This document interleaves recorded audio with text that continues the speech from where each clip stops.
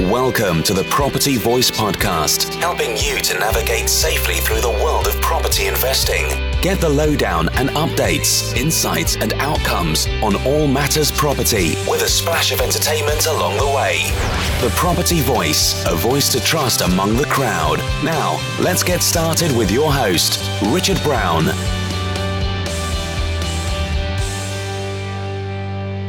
Hello and welcome to another episode of the Property Voice podcast. My name is Richard Brown, and as always, it's a pleasure to have you join me again on the show today. Well, today, Helen and I are joined by Tara Coley, who has seen great success in her property business. In fact, she used her 9-month pregnancy, followed by a further 9 months of maternity leave, to become fully financially free and generate a £10,000 per month passive income through property. So that's pretty good. That's pretty successful, pretty good going. And she also talks about having a very massive reason why, and you can probably imagine what that was, given the timing that was involved, let's say. And Tara's developed and learnt a lot over the years, and she shares lots of tips with us around joint ventures, systems, delegation and outsourcing, and life principles as well during the course of our conversation. So let's dive straight into that right now and hear how that goes. Okay, so let's get on with this week's featured topic with Property Chatter. Well, here we are again. It's another episode of our Women in Property series for the Property Voice podcast. And Helen and I really pleased to have Tara Coley on the phone. On the line, joining us today. Tara, you're a property investor, but first of all, how are you? Are you well? I'm doing really well. Thank you so much, Richard and Helen, for inviting me to hang out with you guys today. I'm really excited to be here and just to have a good chat about women in property. Absolutely. Well, let's do that. Let's get going. I think we already had a bit of a chat beforehand, and I can kind of tell maybe some of the direction we might take from that. But what would be really useful, what we tend to ask our guests, to start off with, is just to give us a bit of background about you and your story, and obviously from the emphasis being property. But I know that it hasn't always been property, so it's probably relevant to talk about some other things that you may have been involved in. Would that be okay, Tara? Yeah, sure. Shall I fire away? Please do. Yeah, okay. So I have a financial advising background, and that kind of happened by accident.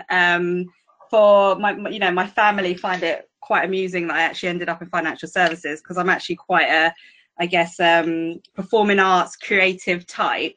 But I kind of from a very young age really wanted to, get to a place where I wasn't dependent on anyone for money, just mainly because, if I'm really honest, we had a bit of a car crash childhood, should I say, and we went from having a lot of money to having no money, and that kind of really changed my outlook on the world quite young, and just feeling as though I never want to be in a place where I'm struggling, and I want to make sure that I can look after mum and stuff like that. So when I finished school, I decided I would try to get a job that earned decent money. I was meant to go to university, but I am known as the alternative daughter for a reason. I kind of do everything a bit backwards.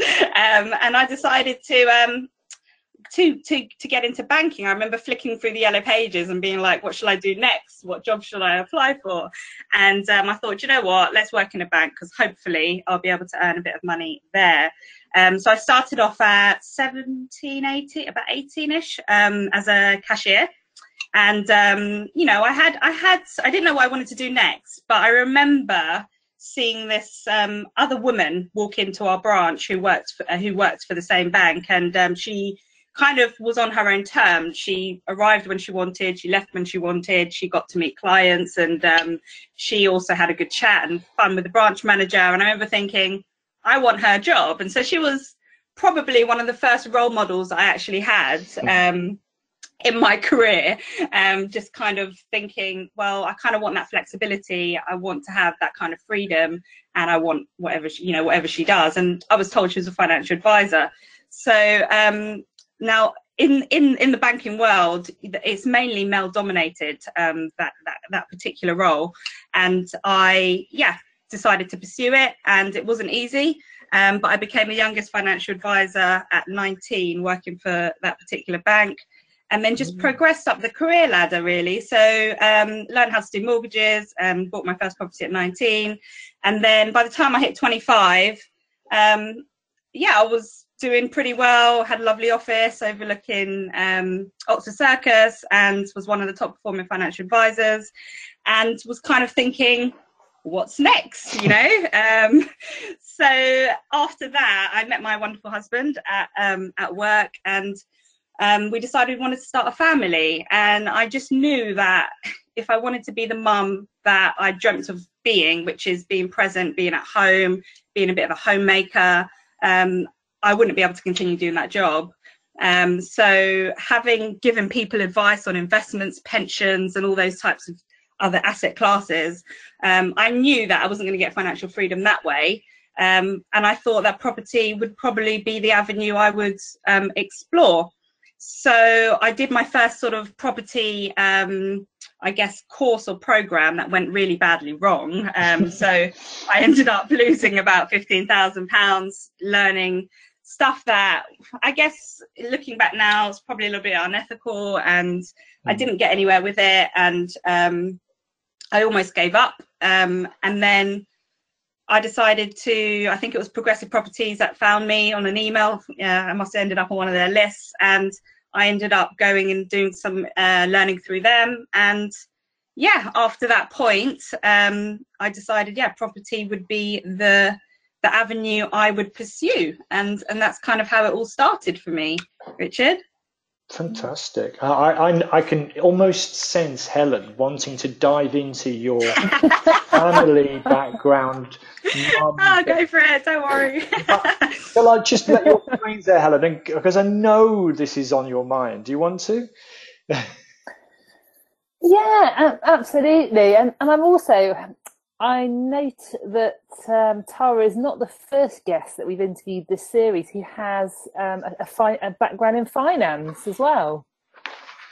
So it seems to be a really good kind of basis for people to go to property investment from, for obvious reasons. Mm-hmm.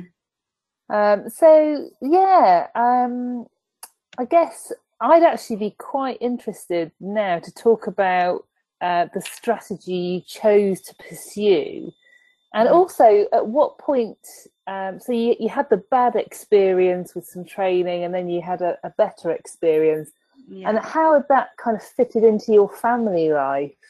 Right, so at that point I didn't have any children. I got married at 25, and I was still working at the bank, and we decided we wanted to start a family. I remember saying to my husband, well, I need to replace my income, because I was earning six-figure salaries. I was doing quite well. And I kind of said, well, I need to make £10,000 passive income before we start a family. And then life has a way of kind of, taking you down a completely different path. I fell pregnant a lot quicker than we'd expected. And so all of a sudden I kind of panicked and was like, oh my gosh, I want to be at home with him, and I don't want to go back to work. So I've got my 9 months of pregnancy, and then I had 9 months of maternity. So I've got 18 months to do something and make this £10,000 passive income. So I was kind of on this real focused journey of trying to replace my income, and that's where Progressive Properties came in, and I did a lot of the educational stuff through them.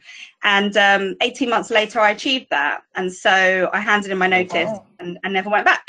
So that was kind of the start of I almost killed myself during that 18 month sprint. I wouldn't recommend anyone to do it unless you had a really big why, but my why was my son, and so failure wasn't an option. I knew I wouldn't see him if I continued in that role, and so that 18 months, basically, I knew I needed to raise joint venture finance. I do think it was an advantage that I had a financial services background, because it just kind of meant that there was a little bit of trust, but more trust perhaps. I think my main JV partner really trusted me, even though perhaps she didn't know me that well, but because of my background, maybe she felt a little bit safer working with me. And so I raised 400,000 of JV finance pretty quickly. and we were doing in South, because I'm a South London girl, so that was my my local area. So I decided to do buy, refurb, refinance. So we'd buy a property, usually ugly stuff like ex-local stuff, 2-bed, 3-bed properties, and then we would add value to them. So maybe you know, add an additional bedroom or add an ensuite, or, you know, put the kitchen in the living room, or sort of something like that. And then we would 6 to 9 months later refinance. And we just were buying a property a month, and we were just going for it. And well, I was doing all the legwork. My JV partner was completely hands-free, and just obviously getting all the income back and stuff. So she was happy, but it was hard. It was really hard work, but it was worth it, you know. So yeah, I don't regret it. It was hard. There was a lot of tears, but it, you know, I am where I am today because of that big push. Just to pick on it a little bit. So you start, well, a couple of things there. So you started with JV finance money, and the strategy was buy, refurbish, refinance. Yes. Was that all that you did, or have you diverged into different areas? Yeah, so once I did a few of those, I felt as though because we were doing buy, refurb, refinance to multi-let, I kind of knew what areas would work really well for multi-let. So it kind of made sense to scatter some rent-to-rents around the same areas that we were building a portfolio. So then we kicked off the rent-to-rent arm, and then we, I think it was YPN, they ran an article about me achieving financial freedom in 18 months.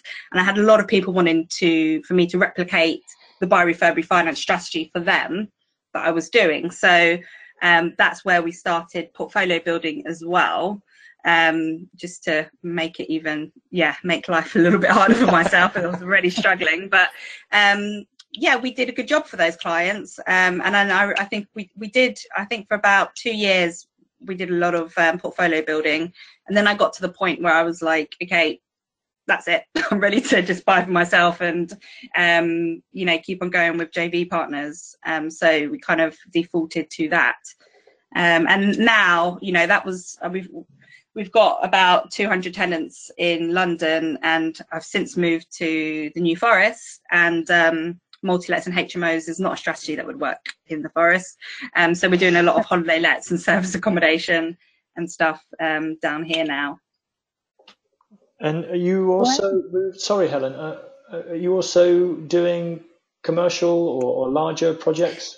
Yeah, so I've been involved in a couple of commercial to residential stuff, working with other developers, because it's you know, it's quite new to me, the first one that I did. And yeah, I've stopped doing so much of that strategy now, but I still invest a lot of my funds in commercial to resi options.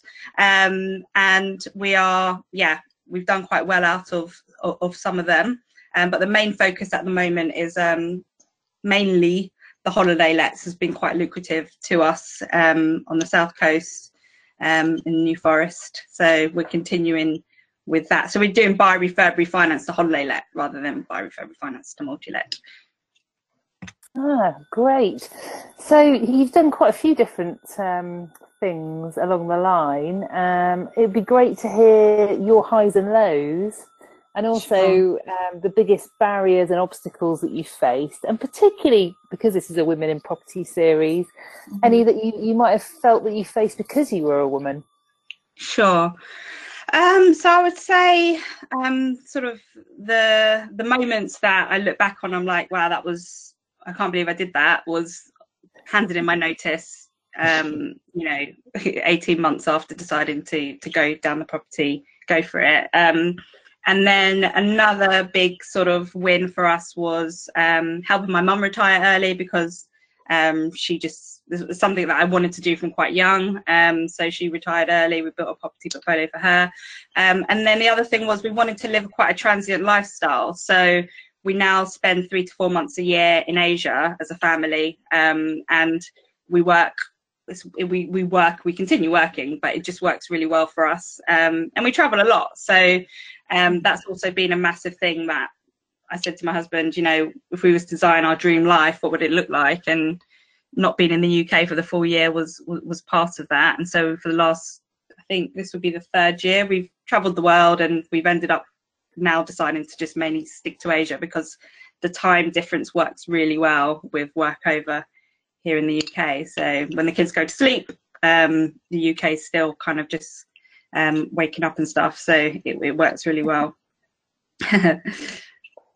Perfect. Maybe on the flip side, Yeah, the flip side things. So challenges wise, so I have had a few things where I don't necessarily know if it's being treated differently because I'm a woman, but I have had some assumptions, I guess, made about me when I'm, going about my day to day. People will assume that, when they find out that I've got a property portfolio and what I've done, they are very surprised. It might be because I'm a woman, it might be because I'm young, it might be, I don't know, it could be various different things. I've also faced quite a lot of backlash if I'm doing a development in a particular area. It's, I do think some neighbours might find it quite difficult when they've been okay on the phone and when they've spoken to my husband, but when they've seen me, it's been a bit of it's actually your properties and your development, and kind of things have changed a little bit. So I don't know. I mean, sometimes I try not to focus on are they treating me differently because I'm a woman, or is it just because something else. So I don't know. It could be that, and some of the things, some assumptions that get made, I do sometimes just get a little bit like, okay, that was a bit weird, and I know that person didn't have the same issue. So there's that too. And yeah, also biggest learning I would say would be contracts. I think in my early days I was quite trusting with JV partners and just keeping to, well, it sounds silly saying it out loud because of course you should have a contract if you're working with someone, and I knew that. I think sometimes when you get on so well with people, it's easy to come back to that later, or we'll tie that up before the sale goes through and things get busy. And then, I've had one occasion where I was quite surprised at a particular person's character, and they didn't end up doing what we agreed, and I lost the deal. So it was one of those things where I just said, you know what, I'm not going to fight you for it, keep it, no problem, I just won't work with you again. But contracts now have saved me on so many levels with so many different things, just making sure that you've got everything watertight and ironclad and everyone knows where they stand, because there's a lot of money at stake. Yeah, I mean, you say it's. There's quite a few things actually you talked about there, Tara, that I think I would like to come back on. But maybe start with the last point about contracts. I mean, I always say this to people, and but it is also one of the things. It's a detail, isn't it? It's like boring. Yeah. It's maybe a cost as well if you get it drawn up legally, professionally, which is advisable. And then you work with someone, and it could be a family member even, or a friend, and you just don't expect that perhaps the worst can happen, and guess what? The worst happens, it's like, so you have to have something to fall back on. So it's not that there's a lack of trust. I think it's just a case of, hang on, what have we really agreed that? Let's put it in writing. And they go, oh, actually, I didn't put it in writing. Yeah. Really good 100%. Advice. Really good advice. I think, just wind back a little bit about what you said about, working with joint venture partners and raising the money that you raised so soon, actually. I think, you haven't had the advantage of hearing what a lot of other people I've been speaking to on this series, in fact, another one I'm planning, have been talking about. But effectively, access to capital or third-party money of some description seems to be a bit of a thing. So, in terms of growth, that is. So how did you go about that, especially raising that first, lump? Because people always talk about track record, reputation, case studies, all that sort of stuff. How did you do I didn't really, I bought two properties, one when I was 19, one when I was 22, but they weren't thought about. They were just, one was to live in and another one I thought would make sense. I hadn't had any training. Looking at them now, although they've done really well because they're in London, I wouldn't buy them. They wouldn't be what I would buy now. So that first 400K, I'll tell you how it happened. So I was just out, I was on, just trying to give advice, really. Some like I got my knowledge and my learning through some training, which was expensive, and I guess I felt as though all the pieces had finally come together. And I just thought that I would hang out on some of the property circuits and on forums and stuff, and just answer some questions that people were struggling with. And I think also with my financial advising cap, because that's what I did for so long, it's quite I'm quite comfortable with just talking about money and talking about investments and stuff. And it was a woman who said to me, thanks for that, can we meet for a coffee? And I just thought, oh, right, like I was so busy, you know, and I should I, you know, and I did. And she grilled me. I didn't realize that she was obviously deciding, weighing me up and asking me what, you know, millions of questions. An interview here. She didn't let me know that she had any money at all. And then at the end, she said, well, I've got 400k to invest and I'd really like to work with you. And to be honest, it was one of those wow moments, but really, you know, are you pulling my leg or are you just saying that? So I remember going home, speaking to my husband and just sort of saying, all right, well, let's try her with one deal and see if it actually works, you know, because a lot of people in life will say stuff, but when it comes to the actual follow through, I think we've all had occasions where people have let us down. And yeah, she delivered. We worked together, we bought the first one, and I thought, wow. And then we just kept on buying. And that was the start of my journey. So what I've learned from that is don't judge a book by its cover. And, you know, do give valuable advice to people and help people along the way. And believe in yourself, because when she was asking me a million questions, there were uncomfortable questions. I was like, oh, you know, this is quite intrusive. But I confidently answered them. And I think that the confidence definitely, because she asked me, you know, what would you do in London, or where would you invest and what style of property, etc., etc. And I already had all of that sussed out. It wasn't a case of, oh, I don't know, maybe a bit of this, maybe a bit of that. I knew exactly what strategy I would do, what I would buy, what it would give me, the returns, the yields, the ROI. And I think that helped. So be prepared, I guess.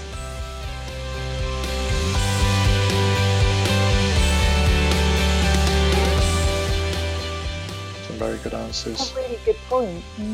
I think, yeah, it's a really good point to be prepared and know your stuff. Yeah, yeah. Going to be much more likely to partner with you. Yeah, exactly. I mean, I invest in other people's projects now, just to diversify some of our funds, and I can usually tell quite quickly if somebody kind of knows their stuff or they don't, you know. So I think I'm happy to potentially look at investing in somebody that's quite new into property if I believe in them and I believe that they know what they're talking about, and obviously their model makes sense to me. But yeah, don't wing it. And then since then, I raise, you know, I do raise quite a lot of joint venture finance for a lot of the commercial stuff we've done, and also for our projects down here now. You know, we do have investors who have worked with us again and again, and it's just worked out really, really well. And I think it's just a case of making sure that everything is completely transparent. You know, you keep the communication open, you get the contracts in place, and just build those relationships as well. Because, yeah, you really can make a lot of money in property, and a lot of my investors they've done really well from our projects, and I want to keep on doing that for them and with them, and obviously to continue to build our portfolio. So we've talked about quite a lot of your different activities in property. Out of all of them, what would you say were your greatest successes? And maybe would you give us a bit of insight into your biggest failure or mishap, at least? Sure. So I would say the stuff, I mean, I've done some exciting stuff, but I think the stuff that I'm quite proud of is when we started replicating the buy refurb refinance model on our residential home. So we initially started with a flat in London, and we refurbished that, and then we refinanced that, and we were able to buy. So that property was about 300,000 we bought it for, and then we refinanced it at 600, and bought a £800,000 house. End of terrace, Victorian, beautiful house in South London, and that was supposed to be our forever home. We refurbed that, and then it got valued at 1.2, and then we refinanced that, and we moved to the New Forest, and then we refurbed that. So we keep on going with it, and I just think, wow, like, it's not just for investment. You can also do it on your own home and start living in some really beautiful properties just using that one deposit. So that I'm quite proud of. And as you know, sometimes when we still own all of the properties, and when I go and I see them, and I'm like, these aren't properties that I would normally buy because they're yield wise, don't really make sense, but they're little jewels in the portfolio, some nice ones to pass on to the kids that I'm quite proud of. So there's that. In terms of stuff that I'm thinking falling flat on my face, failed, I wouldn't say there hasn't really been a really bad project or something that hasn't made money, because I think there's loads of exit strategies, and you should always have a B, C, D, E, F strategy with everything. But I would say I think initially, so I got very bogged down with trying to find a decent agent for my multi-lets in London and rent to rents. And I ended up pulling my hair out with people and agencies that just didn't keep those voids low, wasn't looking at the detail. It was just a nightmare. So I had to bring it in-house. And this is in that first 18 months of me building the portfolio and already having a lot going on. And I had no understanding of what systems I needed, and it was a huge learning curve. And we still manage all of them now, and the systems are all in place, and it works really well. But it's that side of my business I hate. I'm just like, I really do not like that side of the business, but I've still yet to find a really quality multi-let HMO agency where our properties are. So we've just continued with it. But that to me was a failure in a way, because it did hold me back and it did cause a lot of stress. I'm not sure what I would have done differently, because I kind of had to, do what I had to do. I guess I had to make lemonade out of the situation, and they're all managed and working well now. But that really, the management of HMOs and stuff, it isn't easy. So that's probably a big learning curve for me. I'd like to come back a bit if I can. And, Sure. I think the bit you said about your own home, and I think it's grossly underestimated, actually, isn't it? As a strategy, effectively, if you want to look at it that way, because who wants to think of their own home as a sort of investment strategy? But, at the end of the day, there's so many advantages. You don't pay tax on any gain. 100%, you can get lower deposits. It's usually a less cost to finance. You can definitely oversee the works, so. No, definitely. I agree. I mean, the buy, refurb, refinance strategy in your own home is, I don't really know many people that have done it, but I'm sure they do.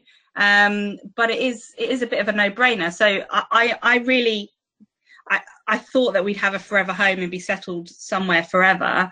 But we kind of now I see our home as, it serves us for a season, for particular schools, or at the moment it is the schools.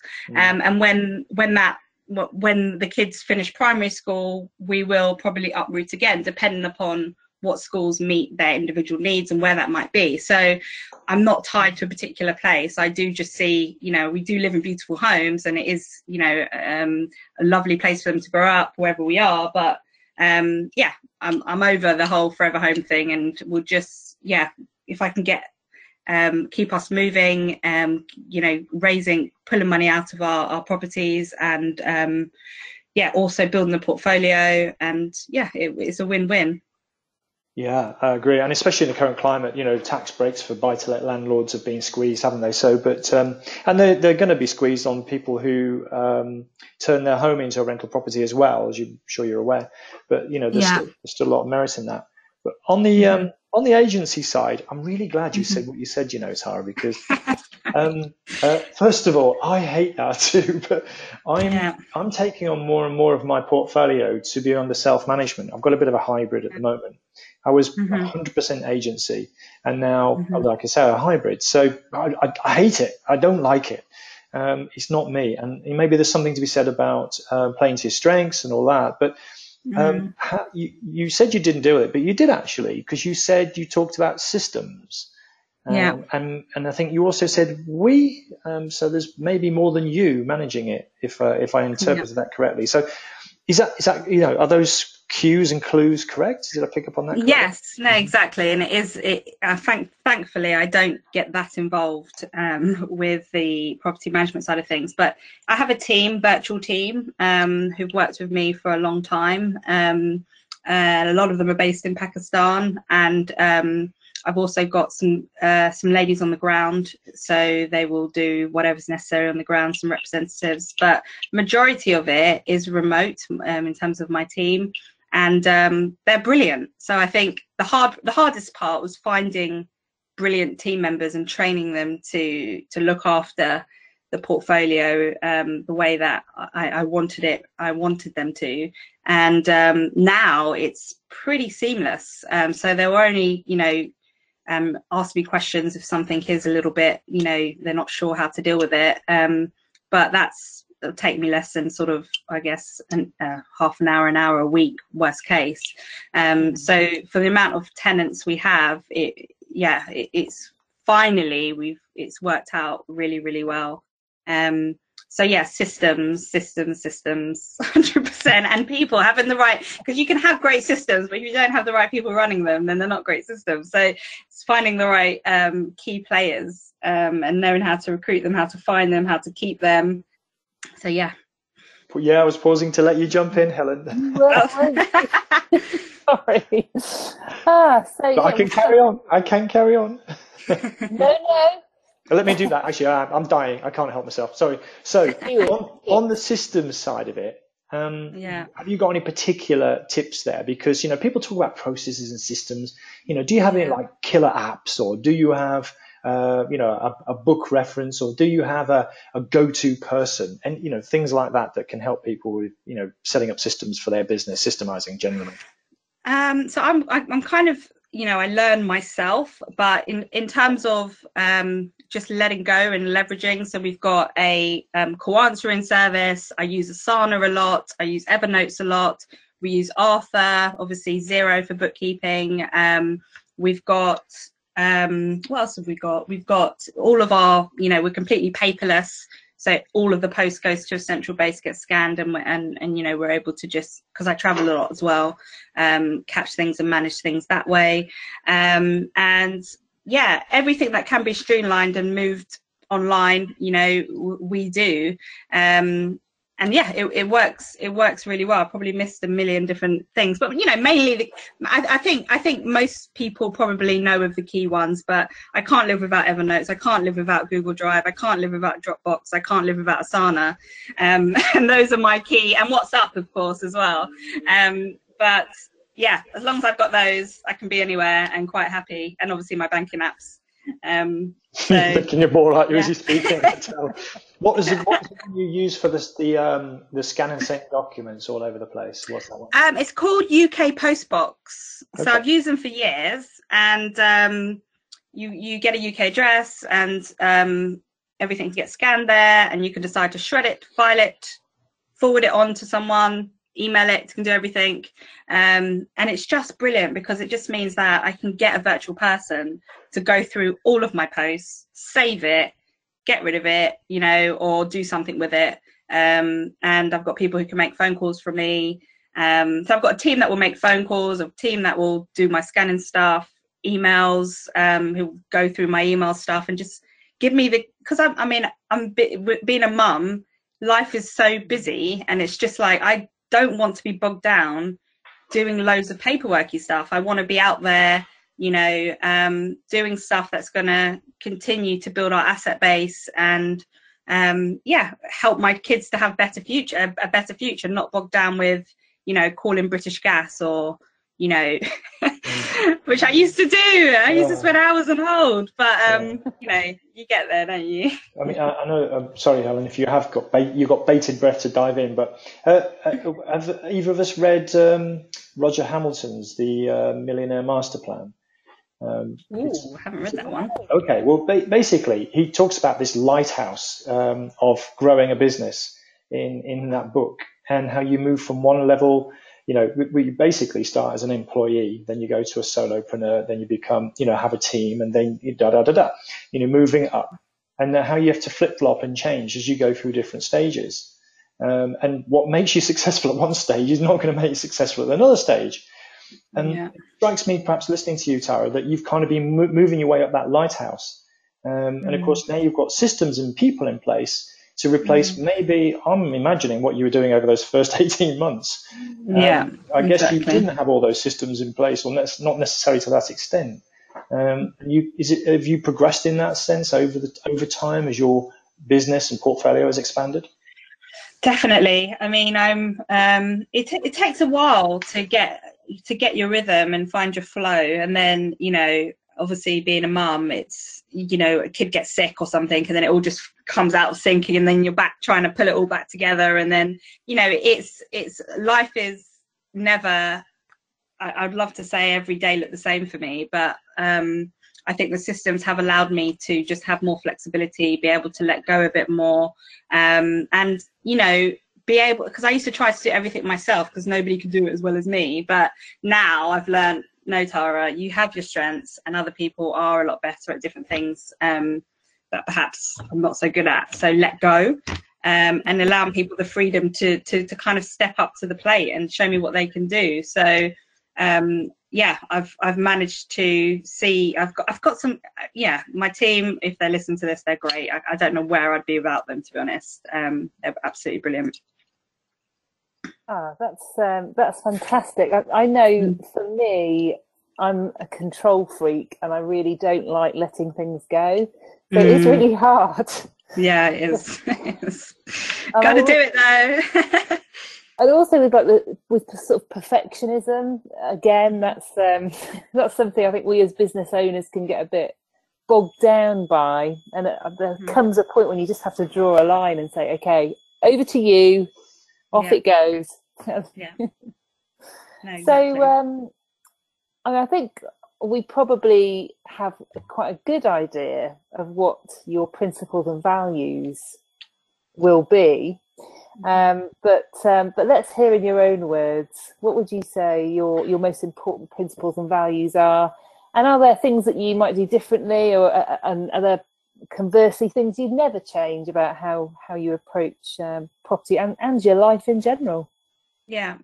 So I think one of my biggest principles is to ensure that I have balance and don't burn myself out. So just making sure that I love just keeping things simple now, you know, simplifying and just keeping things as simple as I can, just because of the season that I'm in.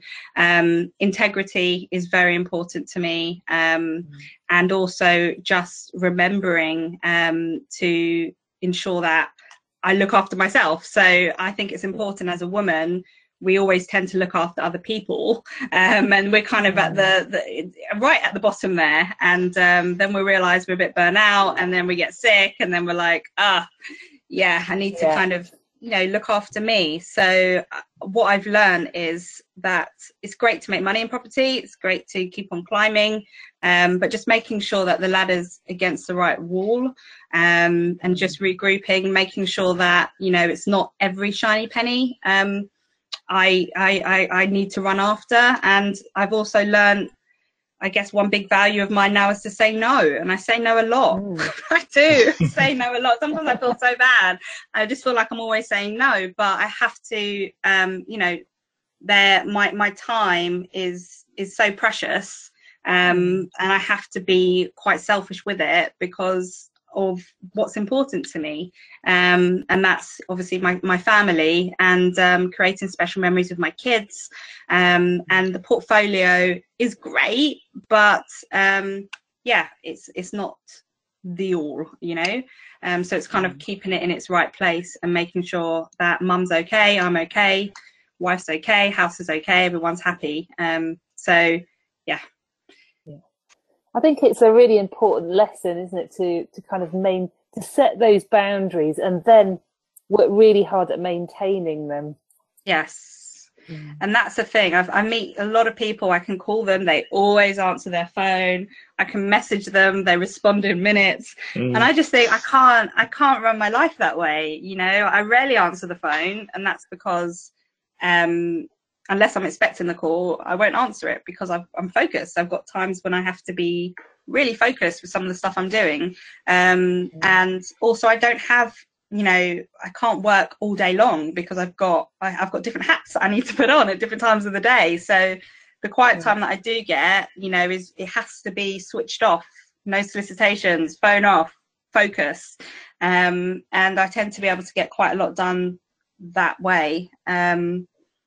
So yeah, I think those are the key things that are very, very valuable to me, and that mean the most to me right now. That might change in the future, but yeah.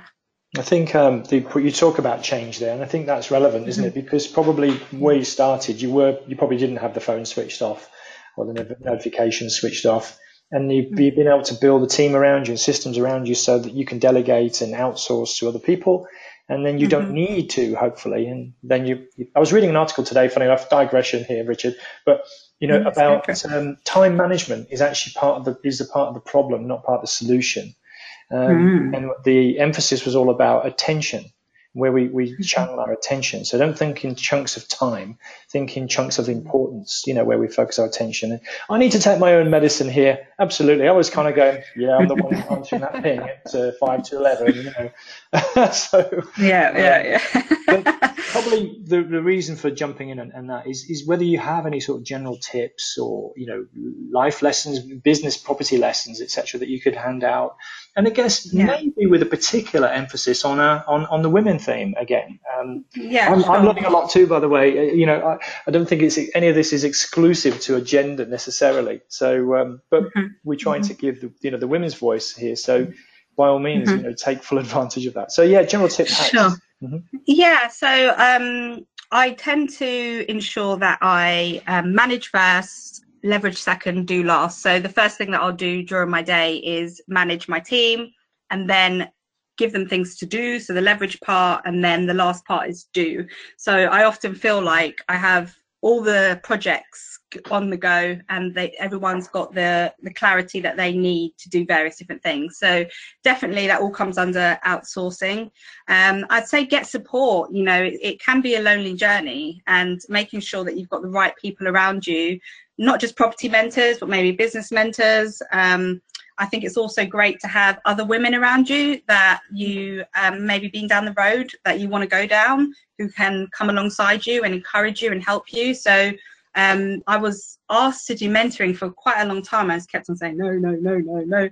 And you know, only this sort of last couple of years I've been able to take on just a handful, and that's all I want. And it's been great, because a lot of my mentees are women, and they're also mums, and they're also very busy, and and they really want to, you know, get their time back, get financial freedom, and try to make a better life for their families. And it's been a pleasure helping them, because I know exactly what they're going through. You know, I know where they've been, I know what their day's like. I get the pain when they tell me someone's sick, or when this didn't go right, or they're juggling ABC. So yeah, definitely you need support. You need other people encouraging you. Don't downplay your strengths. So I know a lot of people who they're brilliant, absolutely amazing women, but they wouldn't tell anybody what they're great at, or they would feel uncomfortable. Maybe it's a British thing, I don't know, sharing what their strengths are. Also, definitely have a massive why. I know obviously we hear about having a big why all the time, but it's got to really get you out of bed and make you want to go for it. And you know, I think that was my catalyst for achieving what I achieved in that first 18 months. Was I just really wanted to be the mum that I had envisaged and dreamed of being. Don't beat yourself up. You know, I have that voice in my head, like a lot of other, I think most people do, where you're just kind of, oh, you can't do that, or that didn't go right, or what did that person think of me, or, you know, overthinking things. And I just think there is a place for that, but also remember to have those quiet times of gratitude, and remembering the things that you have achieved, and, you know, trying to I've got a Facebook group called Wildly Simply Free, which is all about creating, you know, living your wildest dreams, and keeping things, remembering that the most important things tend to be the simple things, and also, you know, having the freedom to do the things that you love on your own terms. And this is the kind of stuff that we talk about in the group a lot, and I kind of push a lot. It's just, you know, remembering to remembering how great you are, remembering to have gratitude in your day, and also, you know, wildly pursuing your dreams, and don't be afraid to take massive imperfect action. And I think that's one of the things that has helped me achieve some of those biggest milestones is I am afraid, you know, and I'm stepping out thinking, can I do this? You know, am I going to pull it off? And just doing it anyway, and knowing that it's not going to be perfect, and that's okay, and expect that it's not going to be perfect, but just continuing to push anyway. And yeah, I would say, yeah, getting out your comfort zone, and don't be afraid to do that. So yeah, for all the women out there, just remember that you are amazing. You can do it. If you're starting in property, I would say the best thing to do is get educated, get support. I think when I was starting my journey, I didn't really have a lot of female property investors around me in my circuit. And there's a lot more now, you know, there's a lot of other women doing really, really well, waving the flag. And I think it's really, really, really amazing to catch some of their tailwind and learn off of them. And, you know, remember that, you know, other people are there and can support you, and you're not alone.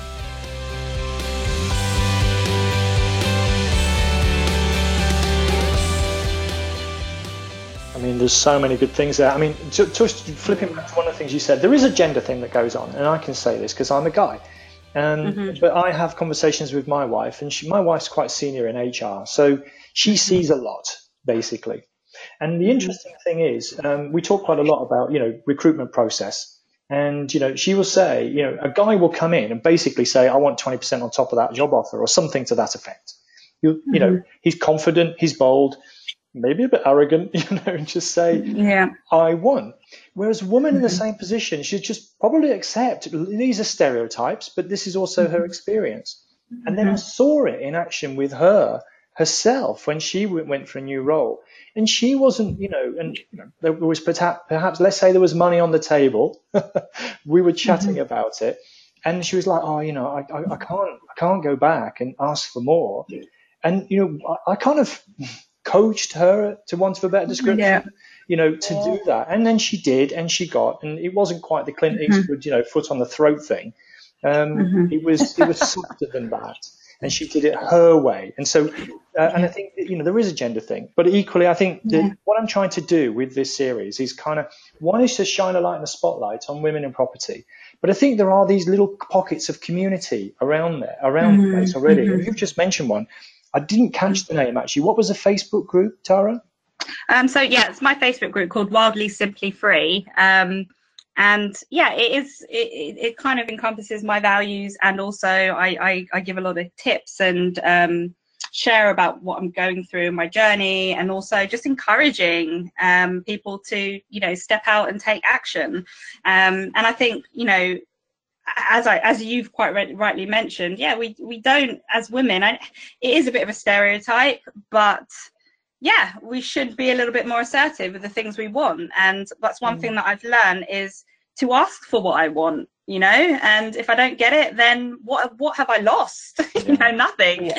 And so I've learned that. I've learned to be quite confident in sharing what exactly the terms I want and how I want it, and not compromising on that. And I think that's helped me a lot, but that's also come from having a lot of support and mentors who have encouraged me to develop in that area.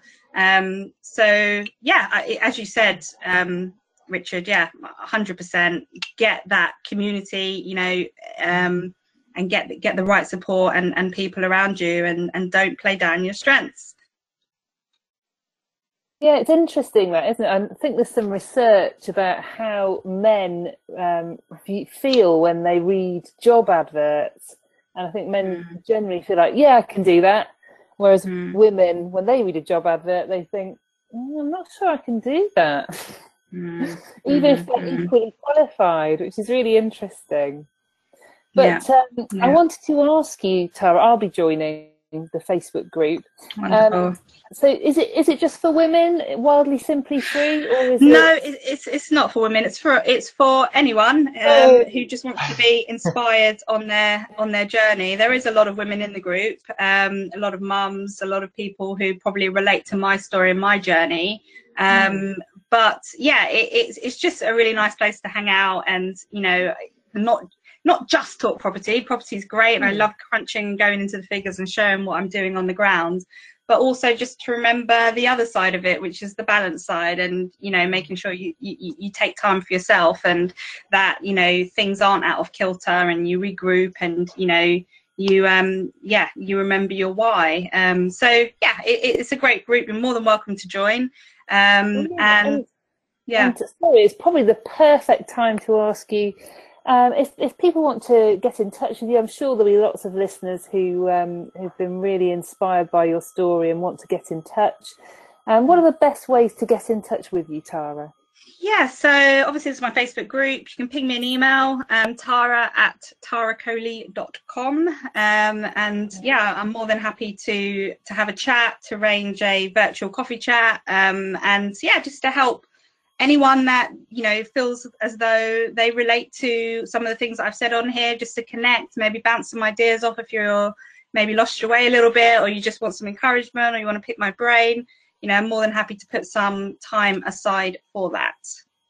Oh, that's really kind of you, Tara, and thanks so much for sharing your story. And I'll pass over to Richard and say from me, bye for now.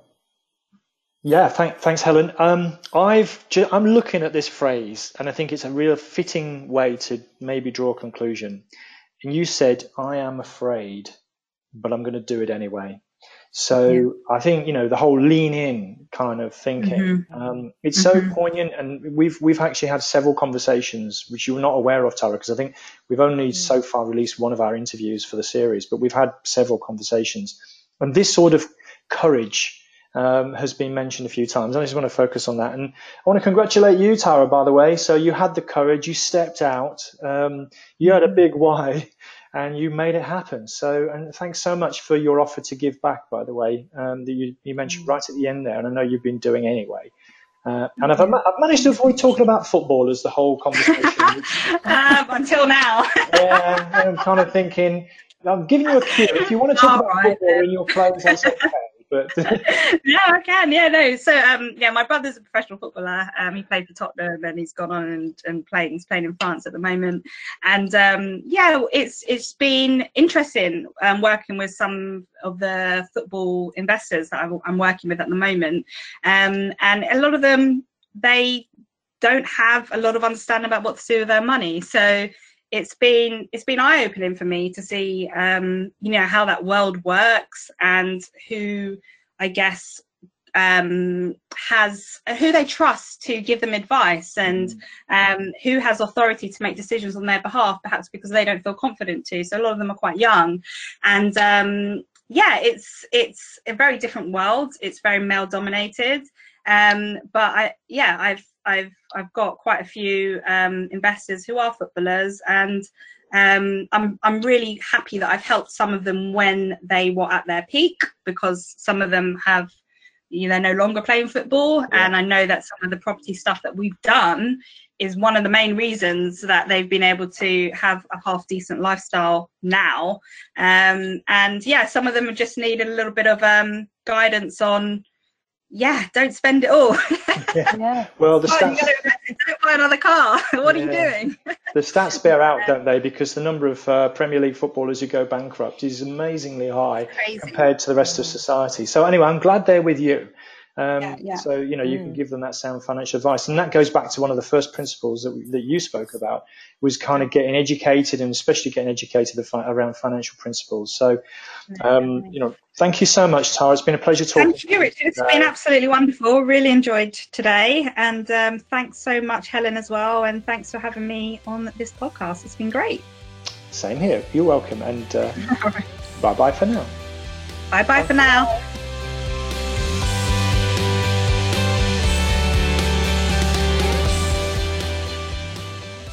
Well, there was so much there, and it's quite a long discussion interview. I don't want to repeat everything, but Tara was an amazing guest, I'm sure you'll agree. And she talks about a wide range of different things and her journey through property and what she's learnt along the way. There's a couple of key things that stand out. Now, she comes from a financial services background, and I think that helped her. I'm not saying we all have to come from a financial services background, but we do need to be proficient in financial matters, and that will help us perhaps becoming, more confident, and particularly if talking to joint venture partners. So maybe that's something that sticks out. It's not necessarily that background, but just getting confident and getting educated. And she does talk about that. She talks about role models quite a lot, right at the beginning and also right at the end. So that was another key moment that came out of it. Of course, the 18 months to get to financial freedom was amazingly impressive. Getting a joint venture, getting a contract in place with a joint venture partner was another key point, of course, that she made, and I so agree with that. Doesn't matter if it's your best friend from school, it's best to just put it in writing, is all I can say. But what was really interesting to me, and I do want to focus in on, is that how did she raise that first 400k in JV finance? And she just did it by helping people, essentially. She was sharing advice and her knowledge on a property forum. That's how it started. That led to the coffee meet that she didn't really have time or didn't really want to go to, but she did it anyway. And that turned into her first joint venture partner, and the rest of is history, if you like. So, but there was a key point about having confidence in yourself and being prepared, which is a recurring theme if you listen carefully to some of her answers. I like what she said about her own home. I'm not going to dwell on it because you can listen back, I'm sure. The systems and people side of things, again, was immense. And, she's the phrase systems, but make sure you have the right people in place to manage those systems as well. So, it's not just the system, it's also the people to manage them. So they go hand in hand. And she gave a long list of systems and apps that she uses currently. They're in the show notes if you want to refer to them. But then there's quite a lot, I think, in terms of tips and principles. She talked about having, balance to avoid burnout, keeping things simple, learning to say no. I'm sure lots of people listening to this can resonate with that, and that was maybe particularly with women. That was Tara's suggestion, at least, but not exclusively so. And then she has this mantra, if you like, of manage first, leverage second, and do last. So in that order of sequence. And of course the massive why that we've already talked about, which was the birth of her son. There's quite a lot of stuff right at the end. I thought I just wanted to try and capture if I could. Don't beat yourself up. Don't overthink things. Yeah, I'm guilty of that. Have some quiet times of gratitude. And she refers to her Facebook group. I'm going to say it now. Wildly Simply Free. The links are in the show notes. And there's quite a lot of good stuff that seems to be shared in there. But knowing you're great, having gratitude, pursuing your dreams, and don't be afraid to take massive imperfect action, which I wholeheartedly agree with as well. If it doesn't matter if you make a mistake, just do something. But getting educated, surround yourself with, if you're female role models, but it doesn't have to be so. Just people who can get it too, can be around you. And if you don't ask, and even if you don't get what you asked for, what have you lost? So I think this courage. In fact, actually, that I want to say that she said, "I am afraid, but I'm going to do it anyway." Which is all about being courageous and stepping out, even though you're probably going to make mistakes, even though it's probably imperfect, you're going to do it anyway. And I really admire that kind of line of thinking. So there you go. Quick summary. Tara mentioned how to contact her. Tara at taracoley.com as an email, and the Facebook group, which of course I've referenced wildly. It's simply free, and again, links in the show notes. So why don't you reach out to her or check out the Facebook group. She's a very powerful lady. I've known her for a couple of years, and she's done some great things. So that's great. But that's about it for this week. I hope you enjoyed that conversation in this Women in Property series. If you want to talk about anything from today's show, or just talk about property investing more generally, you can email me or indeed Helen, podcast@thepropertyvoice.net, and I'd be more than happy to hear from you.